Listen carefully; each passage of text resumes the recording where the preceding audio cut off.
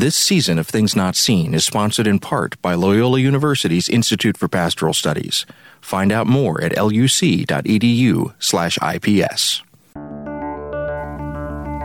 From PRX, the Public Radio Exchange, and Sandberg Media, LLC, I'm David Dalt with Things Not Seen.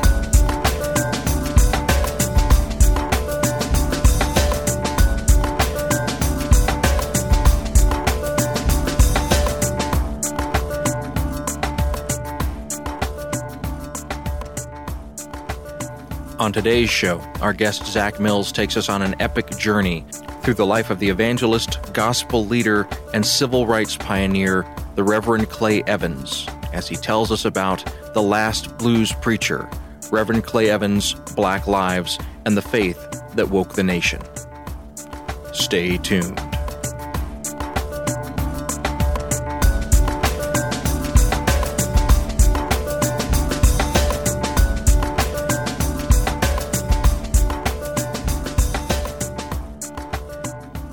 This is Things Not Seen. I'm David Dalt. Our guest today is Zach Mills. He's a communications scholar and public speaking consultant who studies race, religion, media, and popular culture. His work examines the power of communication to confront social, cultural, and political oppression. In addition to holding a Master of Divinity degree, he also holds an MA in preaching from Vanderbilt University and a PhD in rhetoric and public culture from Northwestern University. We're discussing his recent book, The Last Blues Preacher, Reverend Clay Evans, Black Lives, and the Faith That Woke a Nation. Zach Mills, welcome to Things Not Seen. Thank you so much, David. So happy to be here. Well, we're going to be discussing the life and the work of Reverend Clay Evans and his work establishing the Fellowship Missionary Baptist Church and his 50-year-plus career in the pulpit. It's a wonderful book, but as a way of sort of getting into what we're going to be talking about today, I have asked you to read a selection from the introduction to your book, The Last Blues Preacher. Absolutely. By the time Black Southern migrants like Reverend Evans arrived in Chicago in the middle of the 20th century, both the blues and gospel music had emerged as primary vehicles for analyzing and expressing African Americans' experiences of suffering and resilience in urban settings. As scholar Wallace D. Best argues, quote, "The content of the blues has served as a lyrical map of the African American urban world. The gospel music of Chicago revealed a similar lyrical map with a similar take on the African American experience in Chicago," end quote. Preachers like Clay Evans were the working class orators of the Black experience who intuitively merged the blues and gospel to express the hurts and the hopes of their people. This form of preaching has been described and understood culturally as blues preaching. Blues preaching was a spirituals and blues-inspired tradition of preaching that circulated throughout various parts of the South in the late 19th and 20th centuries. Blues preachers became significant pillars in African American communities in northern cities like Chicago and Detroit, as their ministries both uplifted and informed the congregations they served. The skills of the blues preacher were not acquired in a classroom or the result of some innate vocal genius. The blues preacher's skills were forged in the fiery furnace of the racism, brutality, and suffering African Americans experienced in the South in the early 1900s. And that's our guest, Zach Mills, reading from his new book, The Last Blues Preacher, Reverend Clay Evans, Black Lives, and the Faith That Woke a Nation. Some of our listeners are going to know who Clay Evans is, and they're going to know him and his work well, and others will have never heard of him before. So let's start at kind of a 50,000-foot view. Sure. Who is the Reverend Clay Evans in kind of broad strokes, and then from there we'll begin to dig into the particulars of his life? Sure. The Reverend Clay Evans is a significant cultural figure here in Chicago. He became a very famous gospel music singer in the 1950s and 60s, and still is. Many people know him for his gospel music. Became became the founder of Fellowship Missionary Baptist Church in 1950 and retired from that position in 2000. So he served for 50 years as the pastor of Fellowship Missionary Baptist Church here on the south side of Chicago. Famous gospel music singer and also a very well-known civil rights leader. He serves as a spiritual father to Reverend Jesse Jackson and worked with Dr. King very closely during the civil rights movement in the 1960s. So again, many people know Reverend Evans for his gospel music, and people are becoming more familiar with his work in the civil rights movement today. And how did you come to be involved in telling this story? Did you volunteer for this? Did someone tap you and say, you're doing it? How did you come to be involved? It's a really interesting story. So just a few blocks from where we are right now, I was serving in 2011 as the associate minister of Hyde Park Union Church. And there were two women who had been worshiping with us for a few weeks.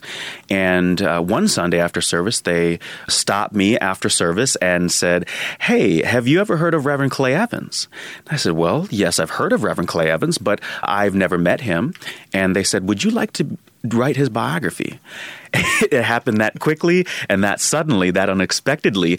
And I said, well, I think it's probably a good idea for me to meet him first in person. So we arranged to meet, and I initially told Reverend Evans no.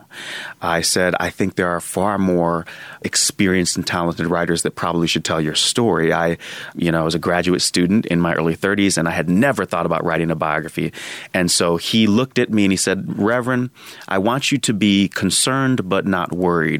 Concerned means you care, but you shouldn't be worried because you can't disappoint me.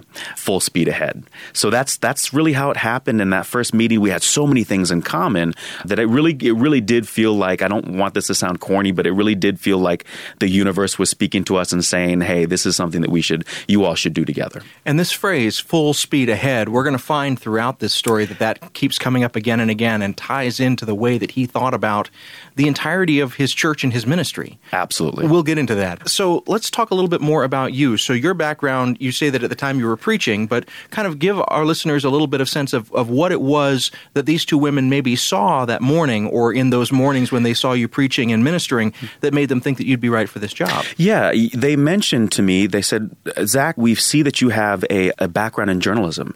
And it's true, I did my undergraduate degree in print journalism and worked for a few years as a journalist. And I think they came across my bio somehow, a resume, and saw that I had done some print work. And so I think they hadn't been worshiping with us that long, so they had heard me preach a couple times. But yeah, I think they had the sense that I liked writing, and I did, and that I had done some work for newspapers, but I hadn't done anything extensive. So it's interesting to me that they would ask me if I'd be interested, because again, they could have asked so many other veteran writers, especially here in Chicago. There's a huge pool of people they could have selected. Well, in Reverend Evans' story, there are many examples of both the Reverend Evans and others listening to a prompting of the Spirit. And so my assumption is that maybe they heard a little bit of something from the Holy Spirit that said, this is the guy. Absolutely. That is something that runs through Reverend Evans' story. He is a man who listens for the Spirit and has wonderful stories where he describes, in his language, being obedient to the moving and the unctioning of the Holy Spirit. And so, I do believe as I look back over that journey, David, that I feel strongly that, yes, perhaps the Holy Spirit was speaking, and thank God that people were listening. Amen to that. So in terms of how you went about thinking about structuring and organizing this project, and we'll get into the project in the second segment and go on from there, but right now we're still at the 50,000-foot view. Mm-hmm. When you thought about, okay, now I'm going to set about putting this thing together, how did you think about organizing it and going about the research? Yeah, it was a little scary at first. It was daunting because Reverend Evans, he was about 87 when I started to interview him. So there's a whole lifetime of information. So it was overwhelming. And so I did a couple things initially. I started to read a few books, biographies on similar kinds of figures that writers had looked at. So I did Father Pfleger's biography, Radical Disciple. And so I read that, and that was incredibly helpful for me as I thought through how do you capture the sum total of someone's life. Everything is important, but not everything is essential for the kind of story you want to tell in a biography. You can't tell everything. So that book, Radical Disciple, really helped me think through how to pull out meaningful stories that were representative of this religious figure's persona, their vision, their struggles. And then I also read a good bit of C.L. Franklin's biography by Nick Salvatore, and that really helped me to think through how to manage difficult moments, difficult content. For example, C.L. Franklin, Aretha Franklin's father, dealt with vicious racism in Mississippi growing up, and there are some very hard moments.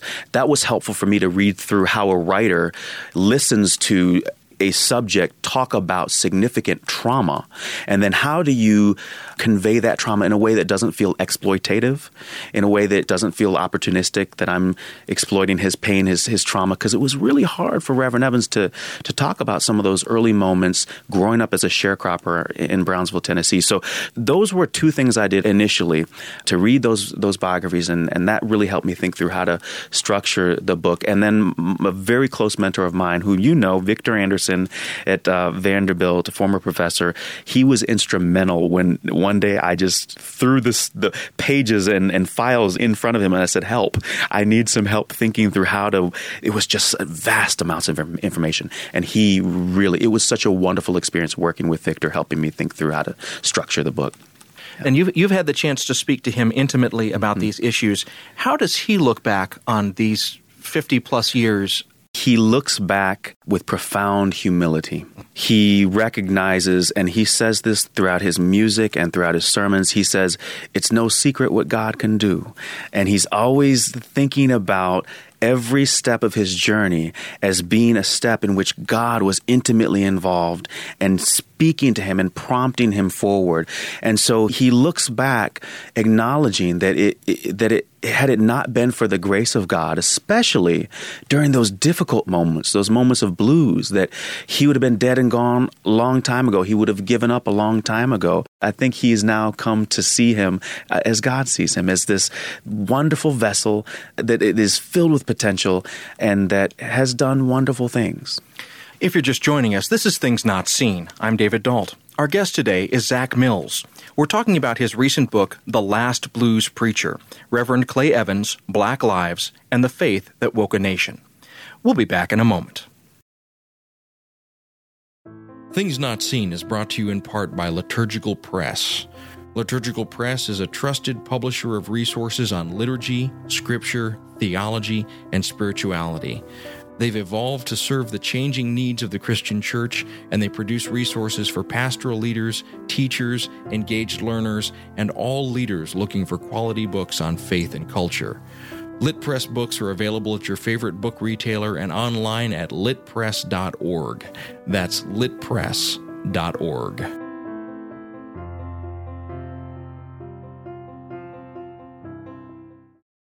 This is Things Not Seen. I'm David Dalt. Our guest today is Zach Mills. We're talking about his recent book, The Last Blues Preacher, Reverend Clay Evans, Black Lives, and the Faith That Woke a Nation. So I am aware that you have some parallels with Reverend Evans. So you have a significant connection to Middle Tennessee, and you have a significant connection to Chicago. This is very similar to the two anchor points that Reverend Evans had. So let's start back with Reverend Evans' origins. So he was born to sharecroppers in Tennessee. Tell us a little bit about when and what he faced in those early years of his childhood.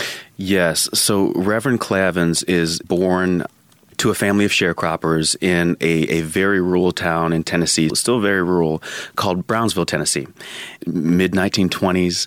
And so his family is every day as the sun comes up, before the sun comes up, they're in fields working as sharecroppers. And so from his earliest memories, he has very traumatic memories of that time, of being in the fields, of the intense heat.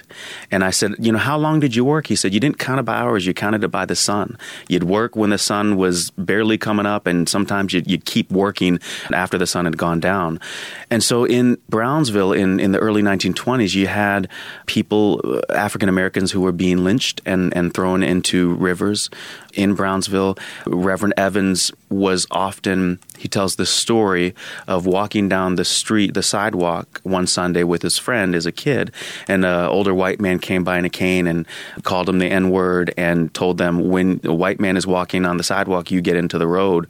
And so, in many ways, Clay Evans' life started in this very lonely place, in the gutter, so to speak, and literally in the gutter. Literally in the gutter. That's exactly right, having to walk in the gutter while white men walked by on the sidewalk.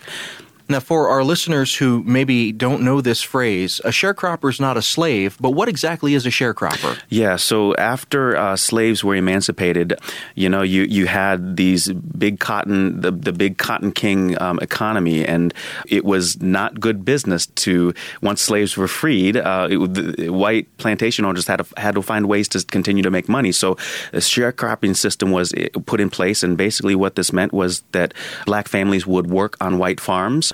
They were technically not owned. They were, the law of the land said that, they weren't owned anymore, but they were paid very meager wages. They were usually paid at the end of the year.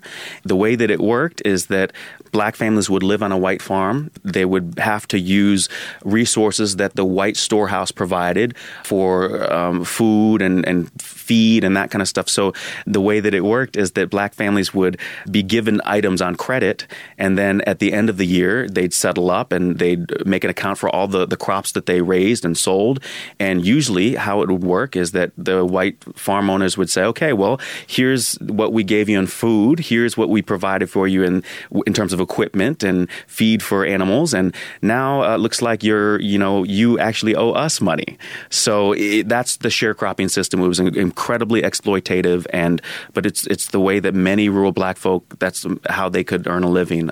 So it was a very difficult time, and Clay Evans was reared in that. Now, both in the book and just now, you said that as you were interviewing Reverend Evans, it was very painful for him to remember and recall these years and the experiences that he had.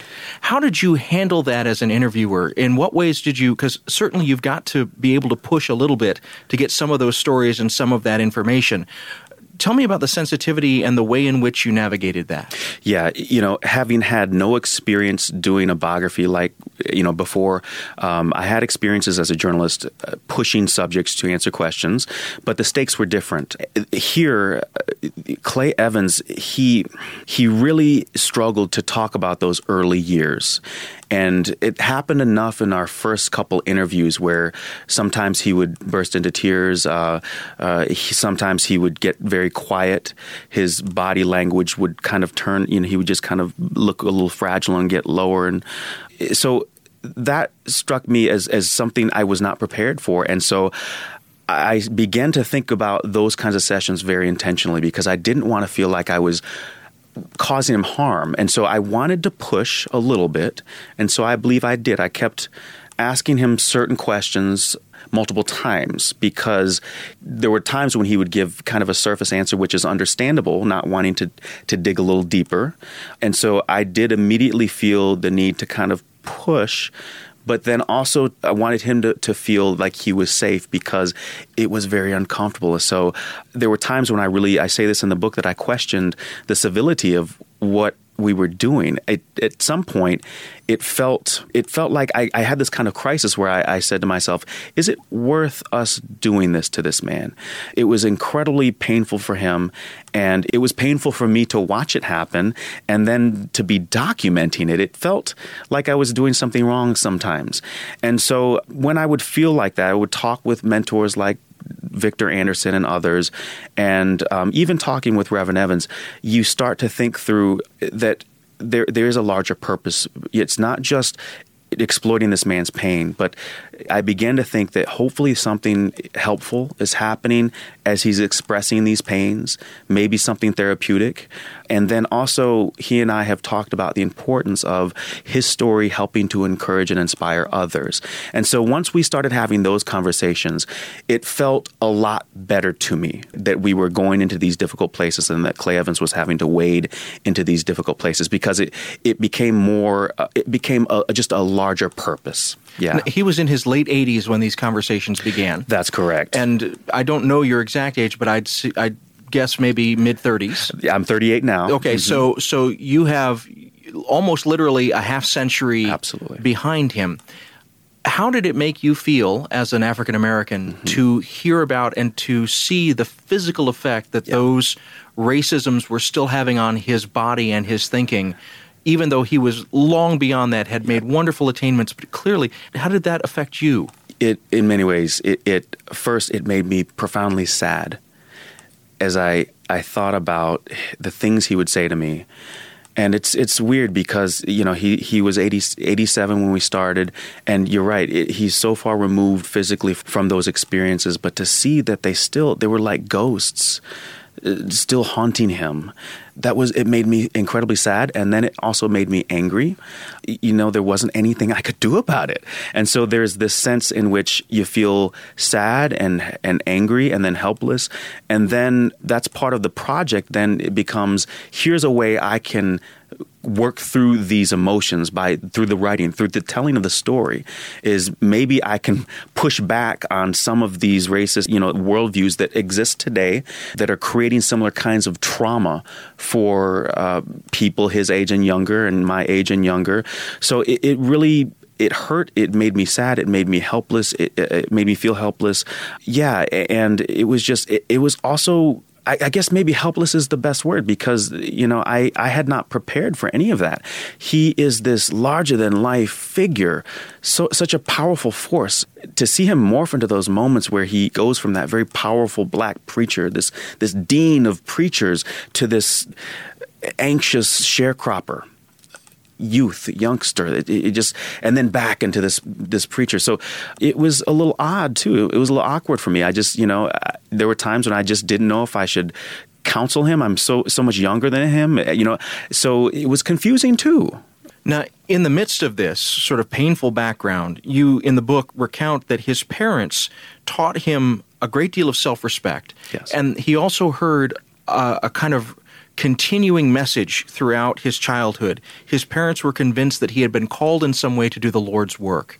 So let's begin to pivot from the pain to this promise. Absolutely. that he's been hearing. And so, first of all, in what ways was that expressed to him by his parents? Yes. So Reverend Clay Evans, a lot of people don't know about him that this incredible gospel singer and this incredible preacher and this incredibly powerful and bold voice for social justice and civility. He did not speak until he was almost 3 years old, did not speak words until he was almost 3 years old. And his mother and father and his family were very worried because he was a sickly child. But even still, the day, and we put this in the book in the very beginning, the day that he speaks words was a very momentous occasion for the family. And his mother tells him that she had been praying and praying. And from the very beginning, his parents were telling him they really felt the Lord had some really special purpose that the Lord had placed in Clay's life. And he heard that throughout his childhood. And during very pivotal moments where he would transition, for example, from elementary school to high school, and his high school was about 10 miles away from the family home, so he had to live with a family friend near the high school because it was just too far for them to travel. They didn't have a car.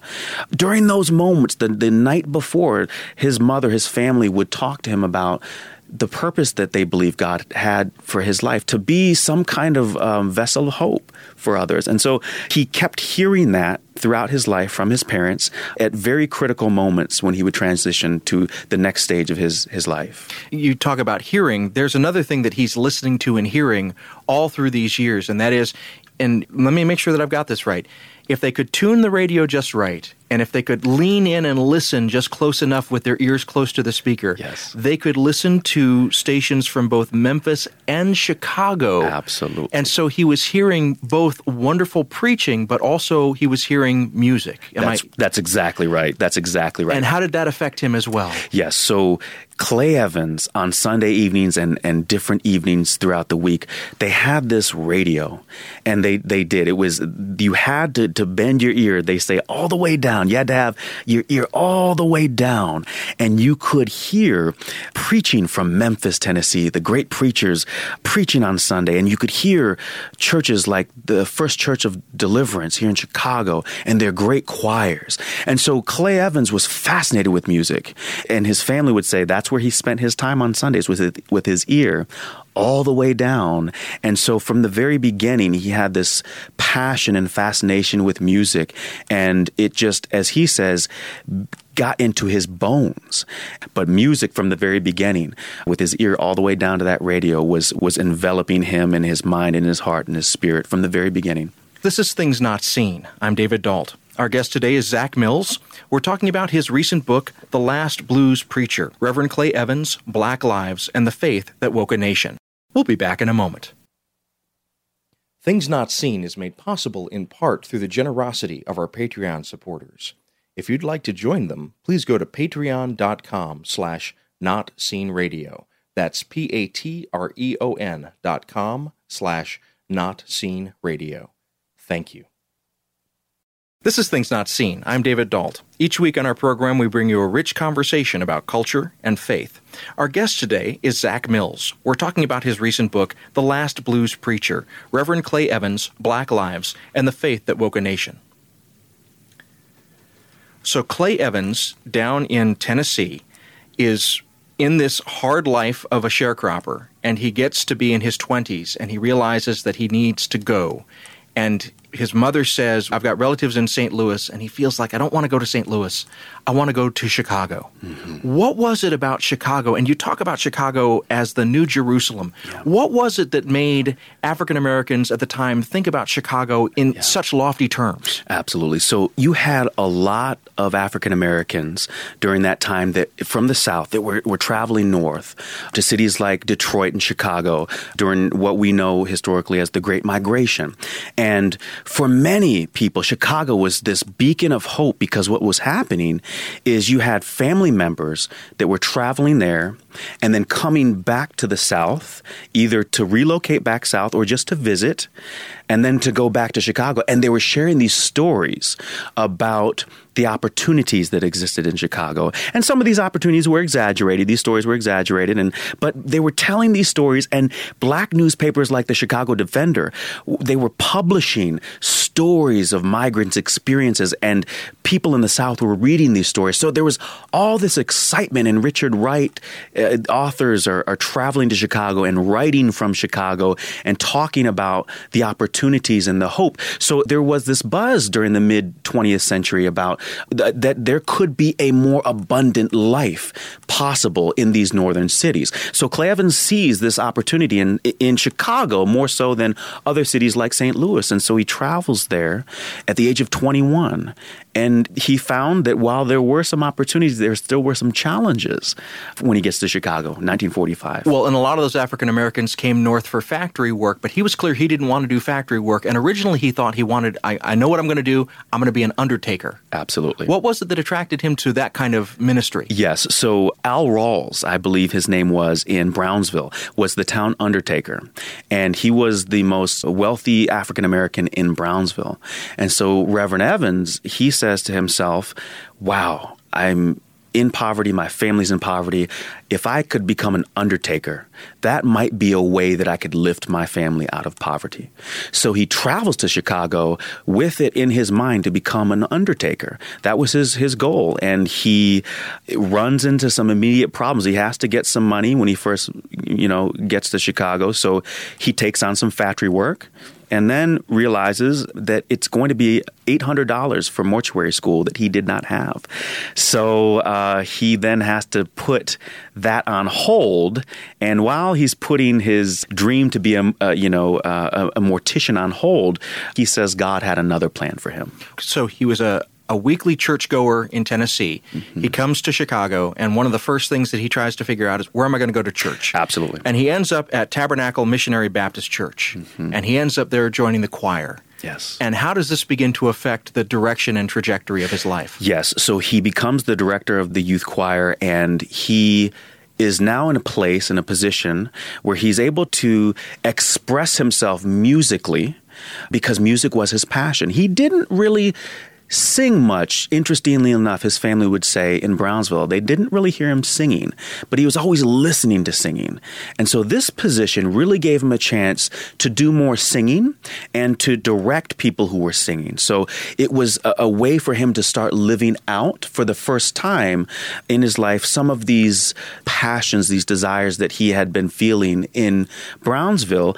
And he actually joins this well-known quartet singing group called the Lux Singers. The Lux Singers, someone that we all know, James Cleveland, was a member, the father of gospel music here. Many people identify him as that. He was a part of this group.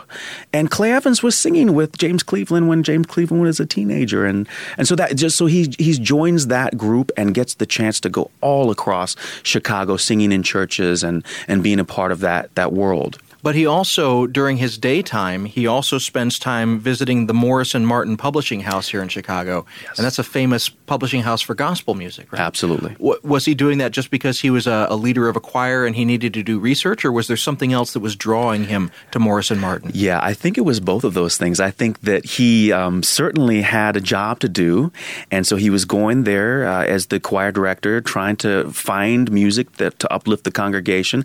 But he was also drawn there, I believe. His passion for music, he describes standing in Martin Morris' studio going through pages of sheet music.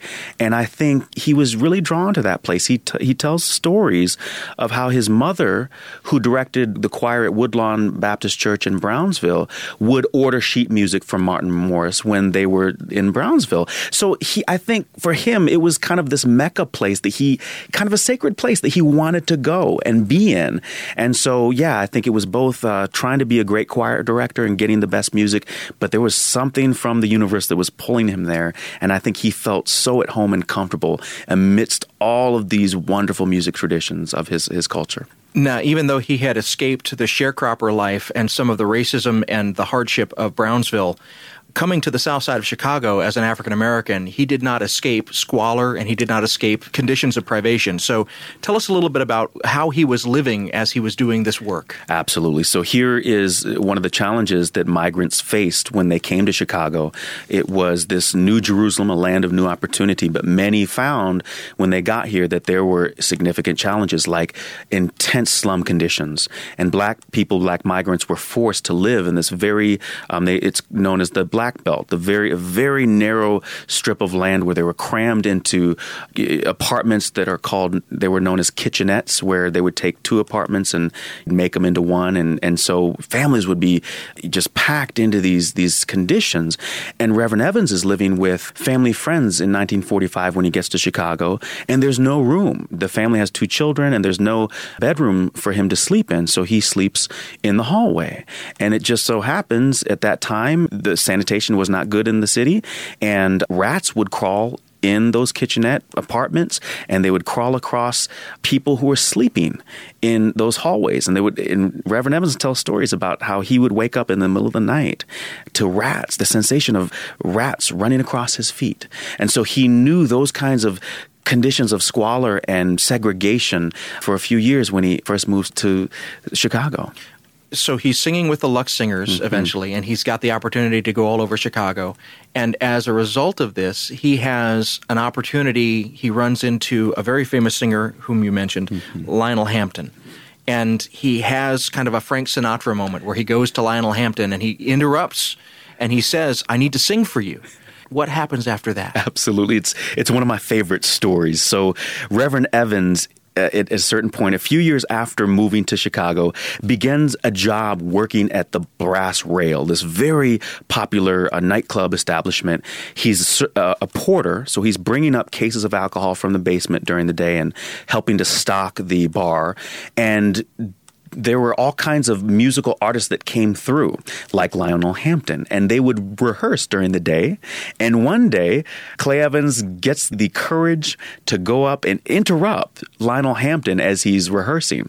And he says, "Mr. Hampton, if you would hear me, I would love to sing for you." And because Lionel Hampton and his band would always audition new talent as they traveled to different cities. And Lionel Hampton looked him over and said, "Okay, well, you come back later tonight, young man, and we can have you audition." And so as Reverend Clay Evans Clay Evans at the time is walking back to the locker room to change into his uniform for his shift, he feels and hears the voice of God say, there is another stage I have for you, a stage in which I'm going to use your voice in another way, not in the secular world, but in a world where you can encourage people to bring them closer, to strengthen their faith and bring them closer to God. But there's that clarity, and that clarity opens for him a new path, and that path sets him towards the ministry. Absolutely. So from that moment, that night where he basically stands Lionel Hampton up and doesn't show up for the audition. Absolutely. And from there, just briefly tell us from there how he begins the trajectory towards being a pastor. Yes. So after he stands Lionel Hampton up, which I find so humorous, he begins the work of talking to local pastors about their experience pastoring and sharing with them that he feels this call to pastor. And he surprisingly gets some pastors who are not quite as affirming of his call. They look at him as you're a singer, Clay. You're a choir director. We don't really feel you're called to preach. He heard that from some pastors, but he began to talk to enough of them that he found a cohort that were willing to affirm his ministry and his calling. And he is licensed and ordained at Tabernacle Baptist Church. And not long after that, he is founding his own church in 1950. And that church ends up becoming, it goes through several name changes. It starts off as Hickory Grove, and then it changes its name to Mount Carmel, and then finally he lands on a name. And what is that name? That name is Fellowship Missionary Baptist Church. Fellowship. And so when we think about this name Fellowship, what did that mean to him? Because it had a resonance for him, didn't it? It did. For Reverend Evans, the name Fellowship, we have to remember that during the mid-1900s in cities like Chicago, during the Cold War, there were all these national and local policies of black containment to contain black people into certain areas of a city and to keep them from living in certain neighborhoods, okay? And so for Reverend Clay Evans, fellowship, and he began to weave this notion of fellowship with this imagery of a great ship traveling on open waters. And so for Reverend Evans, fellowship was all about people coming together to overcome the things that are holding them back and journeying somewhere together, somewhere better, somewhere more loving, to a better place together. If you're just joining us, this is Things Not Seen. I'm David Dalt. Our guest today is Zach Mills. We're talking about his recent book, The Last Blues Preacher, Reverend Clay Evans, Black Lives, and the Faith That Woke a Nation. We'll be back in a moment.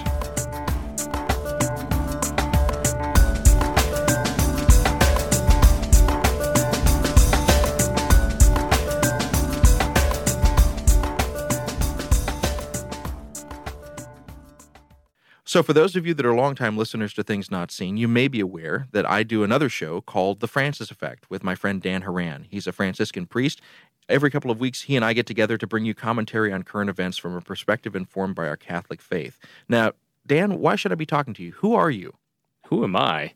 I'm a Franciscan friar, a Roman Catholic priest, and a professor of theology here in Chicago, and that's a good question. I have no idea why you should be talking with me, but if people are interested in what a conversation between you, the otherwise respectable host of Things Not Seen, and me, the not-so-respectable Roman Catholic priest and theologian, I think they should tune in. Yeah, they should definitely tune in. So that's The Francis Effect, and you can find it at francisfxpod.com.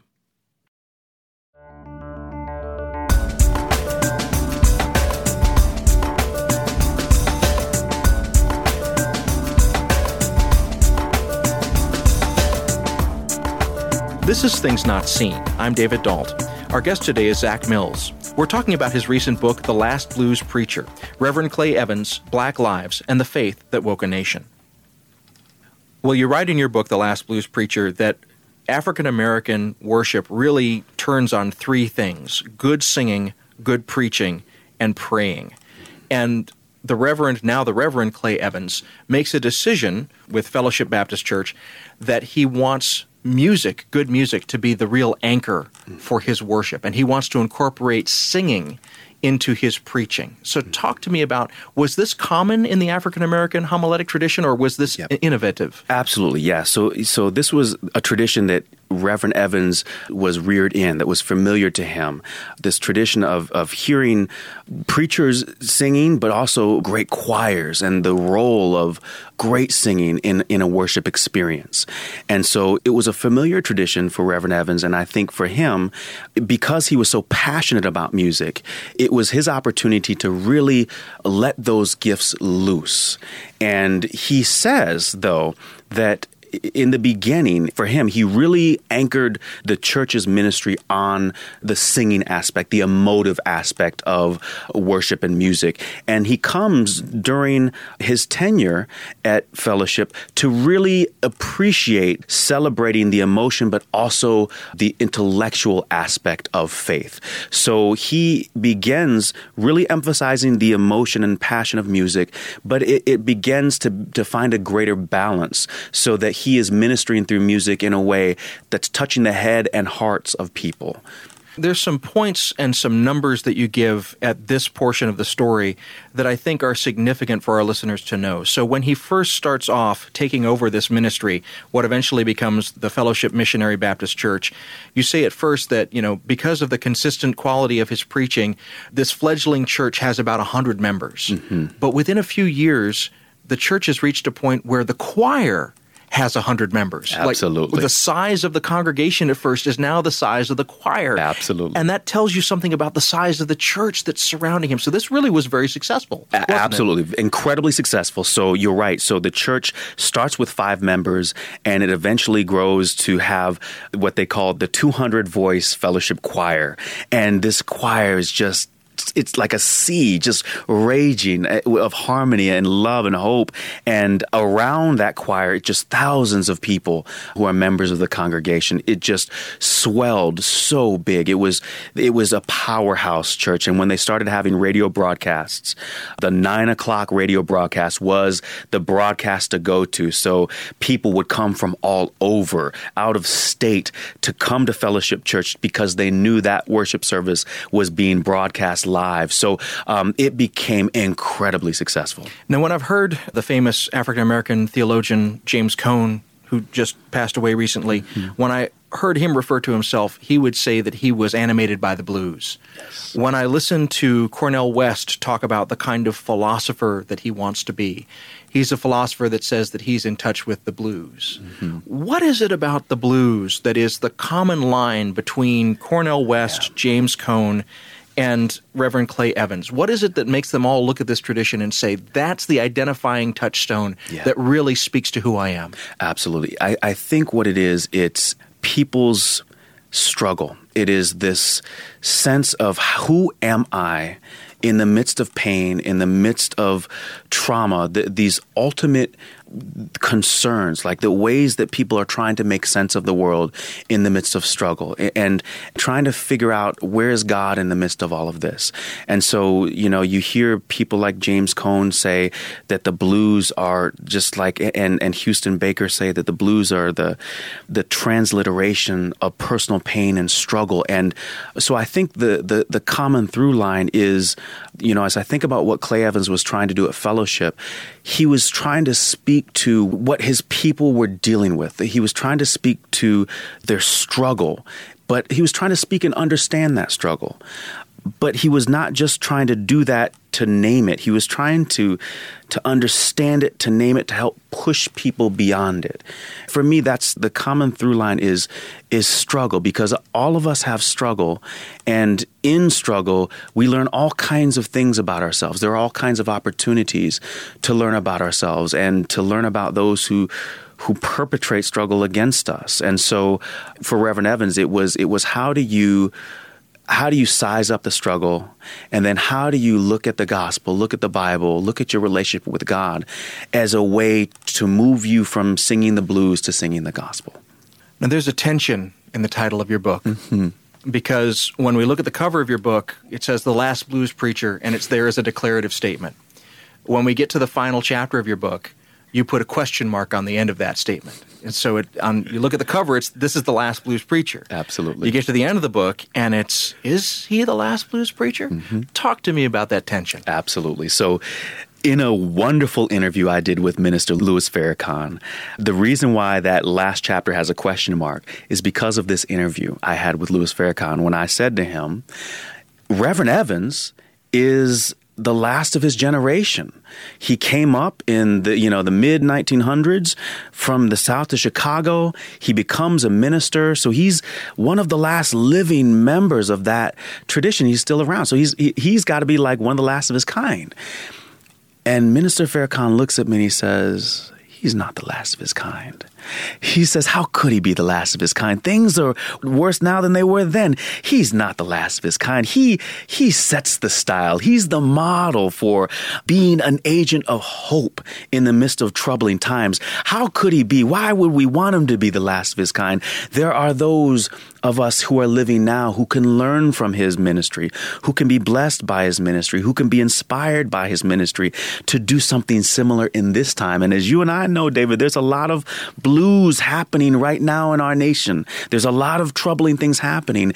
And so that question mark is the hope of that last chapter, that I hope, as much as I love Reverend Evans, I hope he's not the last of his kind. I hope there's something in his ministry, something in the fabric of his life that we learn and in some way emulate while we embody our own uniqueness so that we can carry on that legacy of speaking to the blues, identifying the blues, but then finding ways to point people to more hopeful horizons and more abundant life.